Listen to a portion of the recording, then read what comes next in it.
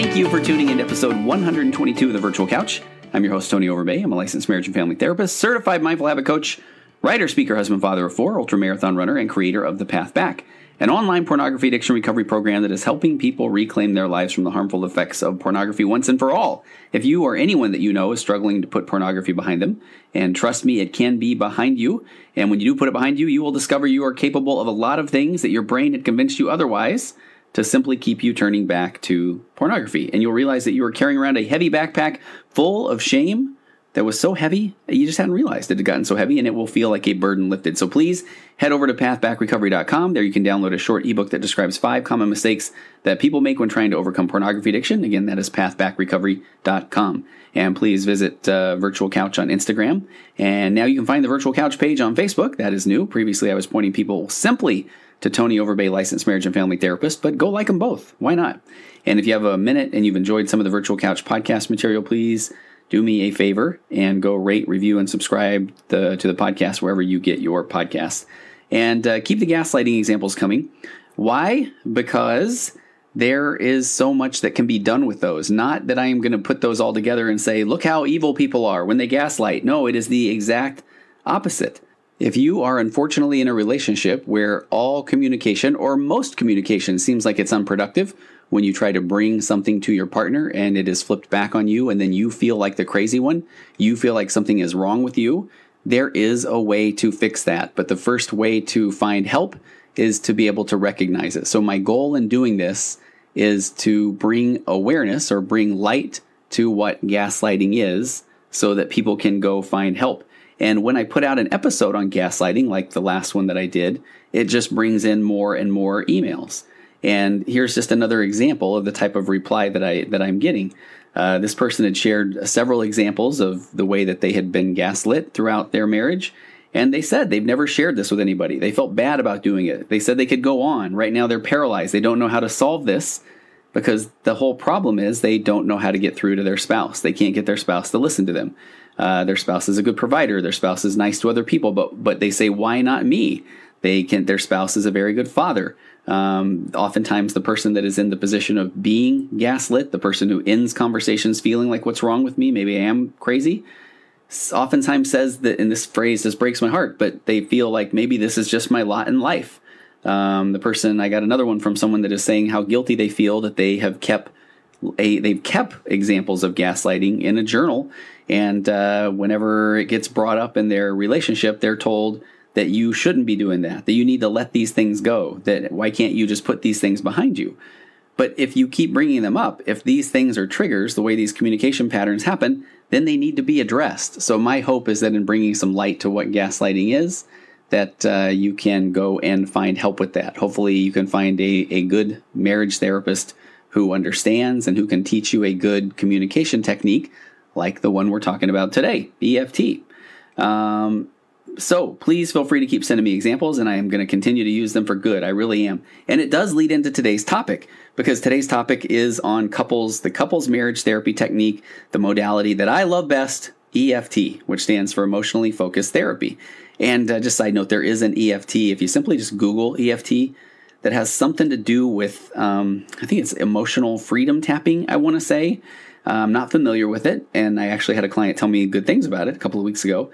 But people come in, and if they have Googled if they know or if they've seen episodes or on my website where I talk about EFT, and if they haven't really listened to anything or read anything that I've done, they will go Google it. And I've had a couple people come in and wonder, okay, at what point are you going to start tapping on my forehead or on my chest or that sort of thing? So I'm not doing that I don't know that kind of EFT. And if you're listening and you're trained, certified in the other EFT, please drop me an email. I would honestly love to hear more about it.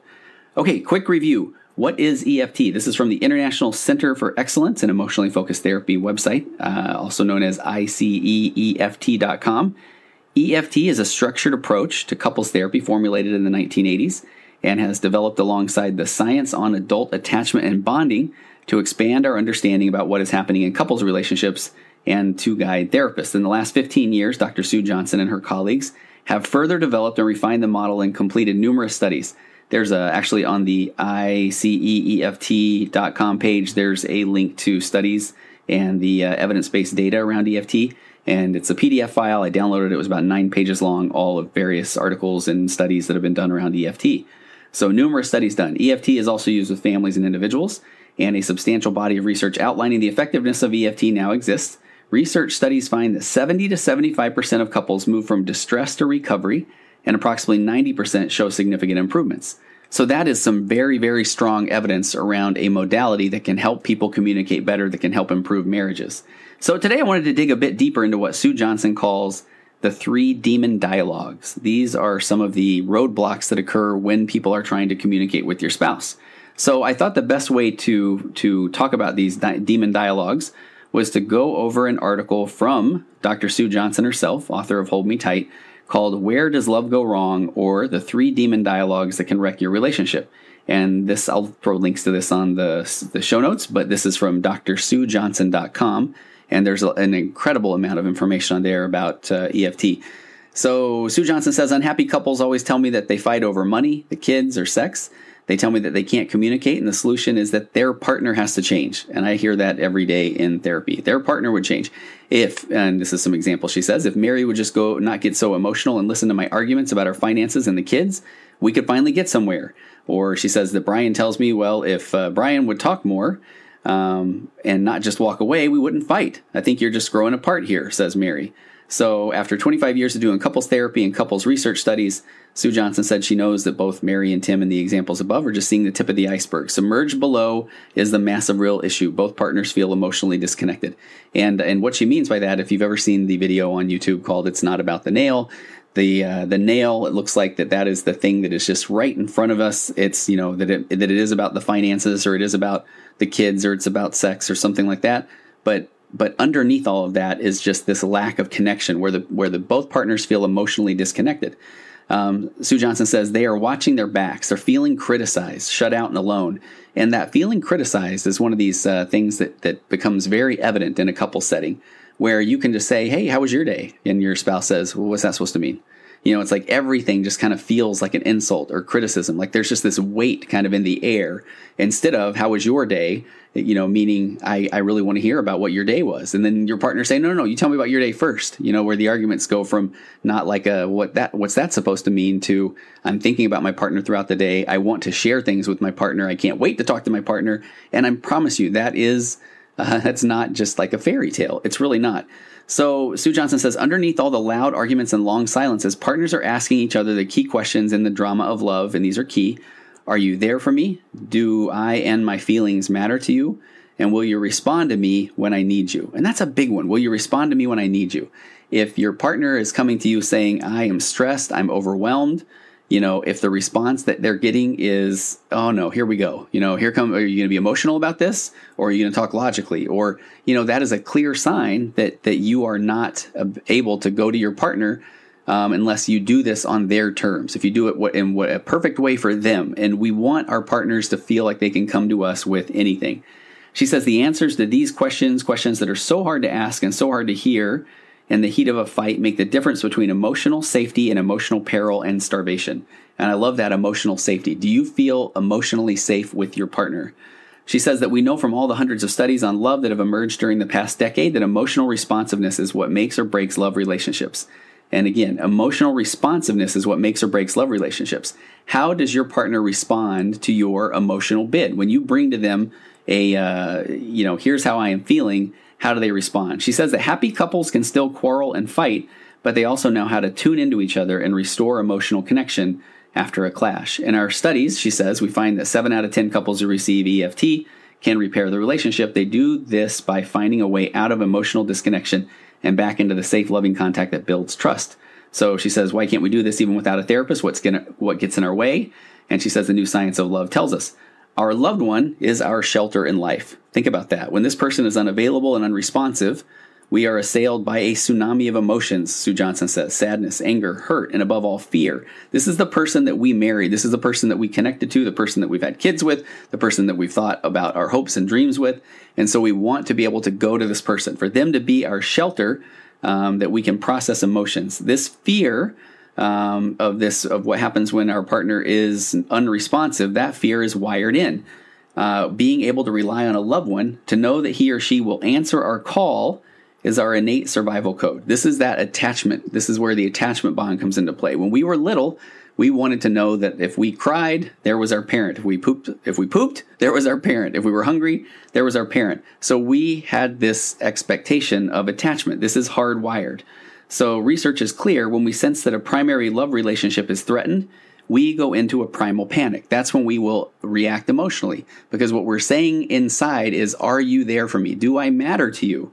And so when you can't just calmly say that, when you can't calmly go to your partner and say, man, I'm freaking out. When your partner's like, hey, what's going on? I'm here. Whatever it is, you tell me. If we can't go to our partner with that safety, if they aren't that shelter for us, again, Sue Johnson says the research is clear. We go into primal panic. So she said there's only 3 ways to deal with our sense of impending loss and isolation. If we were in a happy, basically secure union, we accept the need for emotional connection and we speak those needs directly in a way that helps our partner respond lovingly. And I kind of had some notes here. This isn't Sue Johnson's talk in this article, but I just said, when I hear these things in session, well, I shouldn't have to tell him, or why not? Why shouldn't you have to tell your partner what your emotional needs are? It's okay to do that. But I understand why we don't want to do that, especially when it doesn't go well. So, and here's why. Our partners have completely different experiences growing up than we did. That's what's so key about EFT. If we go to our partner and we say, here's why I am stressed. I'm stressed about parenting the kids. I'm stressed about money. Money. There's one that, and I'm going to make everything when I put things through this EFT filter, I know they can sound so simplistic, but I have a couple that I worked with long ago where one of the big breakthroughs we had was, the guy had grown up with a father who worked on commission. He worked in commission, and the wife had grown up around a stable relationship with money where it was kind of always there. The dad had a very secure, regular job. So the person growing up with this commission-based, there's going to be downs and there's going to be ups kind of mentality. It's kind of almost innate. It's kind of built into them to just feel like, hey, we're going to be okay. Where the person that had this security had grown up constantly hearing that people who were out there doing sales or commission-based jobs, that they were crazy, that they're never going to get ahead. And so just having that communication where the guy brought into therapy, well, it actually started with the wife was the one talking about how emotionally insecure that she was, especially around finances, or talking about finances, because he would just brush her off and just say, we're going to be fine. But he would never sit down and look at a budget. He would never, really take accountability for his own spending. So the EFT conversation around money, it happened fairly quickly once we got to that point where he was able to hear her, that the way that she grew up, this is what financial stability looked like. Here's the things that she heard about people that were in commission sales. So instead of him feeling attacked, saying, I can't believe you're doing that, this is what I do for a living, he was able to say, man, okay, I understand. That makes so much more sense. I can understand why you're scared. And so I'm going to do whatever I can to help. And then he shared his truths, his emotional attachments around growing up, and then his father, who always made things work, and how he had always made things work up to that point. So they were able to have productive communication and not just hunker down in their bunkers and start hurling insults at each other. I think about this often with Christmas for me and my wife. My parent, we would have Christmas Eve on Christmas Eve. We would open all the presents up, that sort of thing. And my parents would head out of town on Christmas. My brother and I were older, and we would go hit the movies, and we would spend the day in the theater. And so it was so funny growing up to me. And here's where people listening might say, that's horrible. But growing up, it was, hey, we had Christmas on Christmas Eve. Then on Christmas Day, my brother and I just went to a whole bunch of movies. And so Christmas to me meant theater hopping, which probably wasn't the most legal thing to do. But it meant theater hopping and seeing lots of movies. But I start dating my wife, and my wife hears about that. She's, oh my gosh, that's so sad. Come spend Christmas Day with us, opening presents. And there was so many people in her family, and it was, they had these traditions. And I remember the first time I went there, I remember just thinking, okay, what time do the movies start? When do we get to the movie part? And, since then I've now really embraced, there's nothing I love more than Christmas morning and spending all day with family and opening gifts. But it's just one of those funny things in an EFT world where I had a different growing up. She did too. And we were able to communicate about that effectively. Sue Johnson says, if we are in a wobbly relationship and not sure how to voice our needs, then we either angrily demand, or we try to push our partner into responding, or we shut down and we move away to protect ourselves. No matter what the exact words we use, what we're really saying is, here, and this is key, we're saying, notice me, be with me, I need you, or I won't let you hurt me. I'll chill out, I'll try to stay in control. So which one of those do we want our partner to hear from us? That we will be there for them, that our partner needs us, or when they are kind of getting upset or angry, can you see them from this place of, okay, I'm not going to let you hurt me? And obviously, we want our partner to come to us. We want to be able to be there for them. We want to have the tools to be there for them. She said that if these strategies become front and center in a relationship, then we're likely to get stuck in what she calls the demon dialogues. These dialogues can take over your relationship. They create more and more resentment, caution, and distance until we reach a point where we feel the only solution is to give up and bail out. So pay particular attention here. If you are even remotely close to this feeling of the only solution being to give up or bail out, then it's time to do something about it. And go buy the book Hold Me Tight. She also has a follow-up book called Love Sense. Go see a therapist that is, in my opinion, one that's trained in emotionally focused therapy. There are other modalities out there with people that are very, that they work, that they do. But EFT is the one that I have found to be the most effective. So here we go. She says there are 3 main demon dialogues that trap couples in a no solution, emotional starvation, and insecurity. So here we go. Find the bad guy. There's the first of the demon dialogues. Find the bad guy. She says this is a dead-end pattern of mutual blame that keeps a couple miles apart. And it's also known as tit for tat. This is the one that I say get down in your bunker and start hurling insults, but it's called Find the Bad Guy. Fights look like a who gets to define who contest. Dr. Sue Johnson says, as Pam says, I'm waiting for his put down, and I have my gun ready. Maybe I'll pull the trigger when he isn't even coming for me. Both partners define the other as uncaring or somehow defective. Everybody loses, but this attack pattern is hard to keep up. So it is usually the opening measure to the most common and ensnaring dance of all called the protest polka. So again, find the bad guy is typically the way people start. If we make an emotional bid, if your partner comes to you and says, hey, I really would like for us to spend more time together, and if your response is, you don't think I've been asking for that too? Or, if you put your phone down for 5 minutes, then maybe we could spend more time. And now it's like, oh, if I put my phone down, do you know how often I catch you, whatever? Why does it take you half an hour in the bathroom? Your legs are falling asleep. Whatever it is, it's like now we're just poking back and forth, find the bad guy. And so nothing productive there. But Sue Johnson said that, again, that leads to the most common and ensnaring dance of all, the protest polka. She said that psychologists knew for years that this demand withdrawal dance leads to divorce, but they weren't able to figure out why. Why is it so widespread, and why is it so deadly? We now understand that potent emotions and compelling needs keep this pattern going. The wired in, and this is the key, the wired in need for emotional connection and the fear of rejection and abandonment. That's the key right there. We have this wired in need for an emotional connection. Go back to those attachment patterns that we wanted as a kid, and that we still wanted as we tried to navigate the landscape of friendships. We have this need for emotional connection, but we also have that fear of rejection and abandonment. So those two things kind of go against each other, right? We want to reach out to somebody, but if they treat us in a way that is not productive, that doesn't feel good, then we are going to run away, because here comes that fear of rejection and abandonment. Sue Johnson said, even if our brains know that we are somehow making things worse by criticizing or shutting our partner out, we can't just switch this off. We can't switch off this longing and fear. She said, the more he refuses to talk to me or dismiss my feelings, the angrier I get and the more I poke him. Anything just to get a response from him. And in this situation, that was coming from a woman named Mia. Her partner, Jim, picks up. And the more I hear that angry tone in her voice, the more I just hear that I can never please her. I just get hopeless and more silent. How many of you know that one? So the spouse is getting angrier and angrier. The more that he refuses to talk or dismisses my feelings, the angrier I get and the more I poke at him. And that goes back to that, that kind of wild concept of whatever the reaction, be it positive or negative. And in this case, the spouse is seeking whatever it is, even if it's negative attention. When that is happening, notice that her partner, Jim, the guy, and this one says, when I hear that angry tone, is the more I just hear that nothing can please her. I get hopeless and more silent. I see that one in therapy all the time. The wife will say a whole lot of things, and the guy just goes into this 50-yard stare, the deer in the headlights look, or just this kind of shut down, almost this hey, let me know when you're done.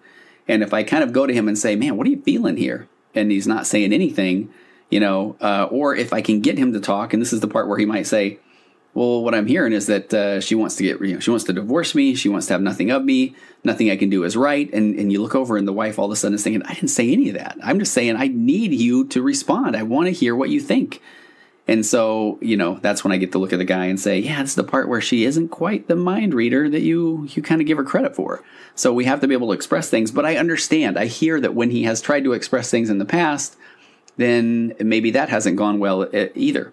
So, in this example that Sue Johnson gives, she says, it's this spiral that is the enemy, not the other partner, though neither partner recognizes this. And this one, she says, Mia is protesting Jim's distance, his pulling away, and Jim is frantically trying to avoid her disapproval.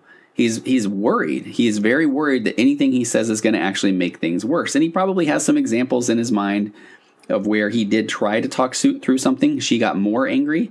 And so in his mind, it's like, I just got to hunker down and take this. It'll eventually blow over, and then we can kind of move on. So they talk this way because they sense an alarming answer to the attachment question, are you there for me? In the protest polka, each person, in an attempt to deal with their sense of emotional disconnection, unwittingly confirms the other's worst fears. That's the crazy part, right? They're so afraid of this emotional disconnection that she may amp up her, are you there for me kind of dialogue, and then he's going to withdraw. So those responses confirm the worst fears and keep the spiral going. In the end, the demanding, protesting partner begins to give up the struggle for connection, grieve the relationship, and also move away. So now all of a sudden, you've got him shut down, and you've got her kind of giving up on things. And she said this leads into the last dance of all, called freeze and flee. In this dance, both partners feel helpless. No one is reaching out for anyone here. Nobody is taking any risks. Everybody has run for cover. In other relationships, this might be fine for a while, but with the people that we love, this no-response dance can become excruciating. Indeed, the partners here aren't really dancing at all. Sue Johnson says they're sitting it out. And we are not wired to tolerate this kind of isolation. If nothing changes, the relationship is in a free fall. So when folks are caught in the demon dialogues, when they come in and ask, Sue Johnson says if they ask, is there any hope for us? She tells them, sure there is. When we can understand what the drama of love is all about, what our needs and fears are, then we can help each other step out of these negative dialogues and into positive, loving conversations that bring us into each other's arms and safely home. So let's take a look at the first of the demon dialogues. I want to spend a little more time on that one today, and I want to get to the other two in a future episode.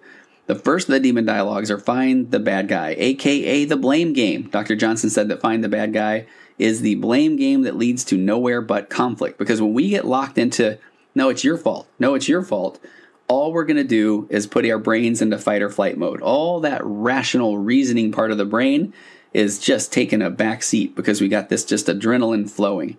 And fight or flight mode is like to say we're going into this, our brain saying, assume battle stations, head to our bunkers and just start hurling insults. If they're going to say something, then we're going to say something even worse. And a lot of times we're going to bring out the heavy artillery. A lot of times this is why don't you just leave? We might as well just get a divorce, those sort of things, which it's horrible because what we're ultimately hoping to do is, what is that? If we throw the right, whoa, I just hit my mic stand. Sorry about that. I'm gesticulating. Is that the word? My hands are going everywhere. So let me kind of calm this down. All right. So when we assume battle stations, when we head to our bunkers, we're hurling out these insults at each other.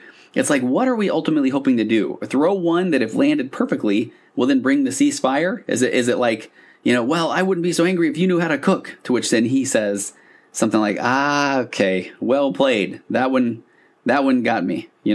You win this round, but I'll get you next time. And no, there's nothing like that. There's nothing productive about this when we get into that blame game, that find the bad guy. So why do couples engage in this type of behavior? Hopefully you're kind of understanding where we're headed with this. Johnson says that they're doing it to avoid talking about the real issues. If you're the blamer, then you can point the finger at the other partner and not at yourself.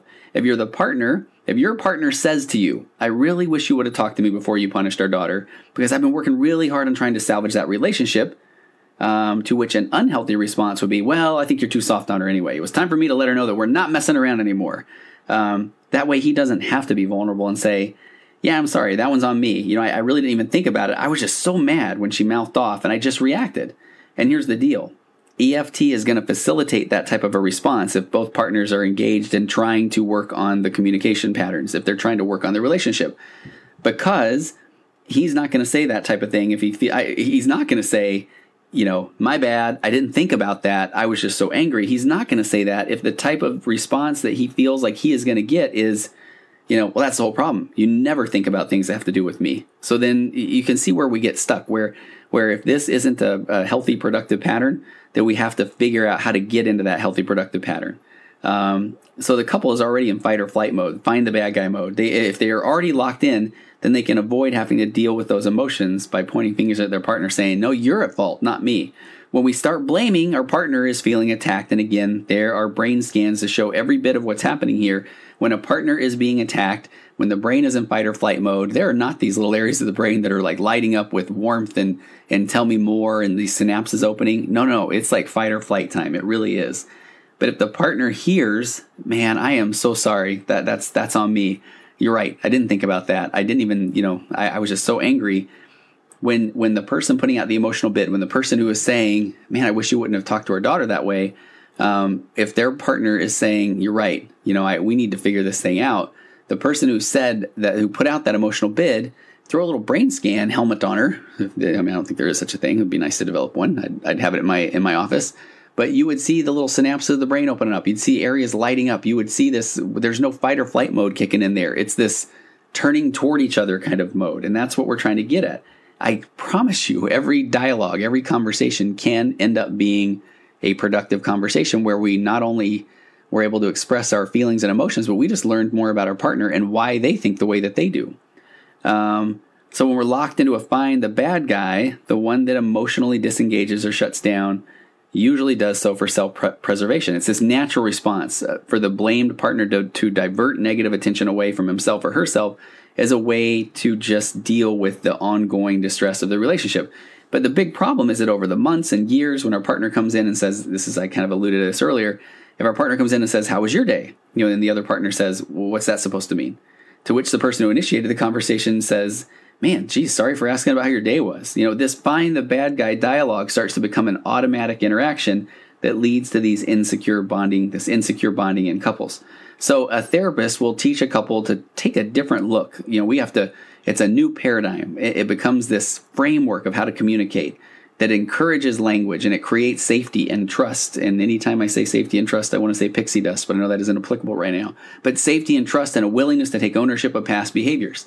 And I always say the semantics become so important, turning statements from the you never to, I feel like. And I was trying to think of a good example for this, and I went through a few of them.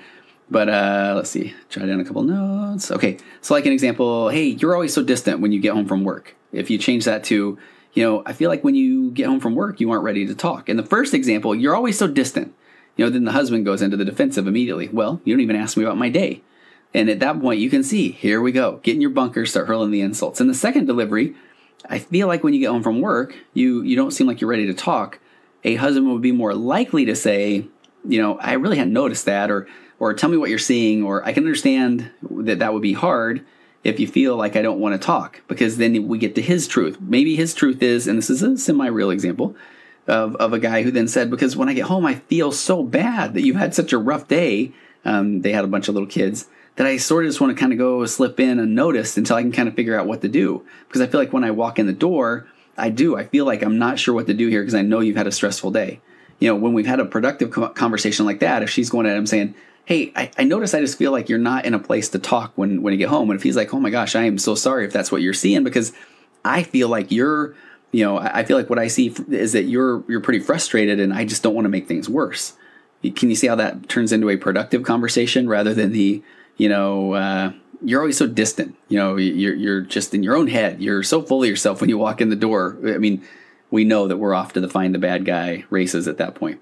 And again, rainbows, unicorns, sure, when I kind of put it that way, but that's where we're heading. Everybody needs to own a unicorn and have a rainbow at some point if they're able to communicate effectively, and EFT does do that. A good therapist using EFT concepts facilitates couples' dialogues, and it helps them show that there's these vulnerable emotions and helps them do that, show these emotions to their partner. And that is demonstrating this ability, this opportunity to kind of give what I call a softer stance. Being able to go in there and just like, hey, I've kind of got something I want to bring up, right? And now your partner immediately kind of turns to you and says, okay, well, yeah, what can I do to help? You tell me, what do you see in here? And that's a softer exchange. Over time, with practice, the find the bad guy dialogue is replaced with this emotionally bonded couple that is able to deal with and find solutions to relationship issues. Even if it starts off strong, even if the person goes in and says, why did you do that? Then the partner will say, hey, I kind of feel like you're going into a little bit of attack mode. And then the person that was putting out that emotional bid can say, okay, you're right. And then we drop into this EFT framework, and now we can communicate effectively. So that's really all I wanted to cover today. I'd like to tackle the other two demon dialogues in the not too distant future, the protest polka and the freeze and flee. So we'll hit that down the road, but I highly recommend you find and download the other podcasts that I've done on EFT.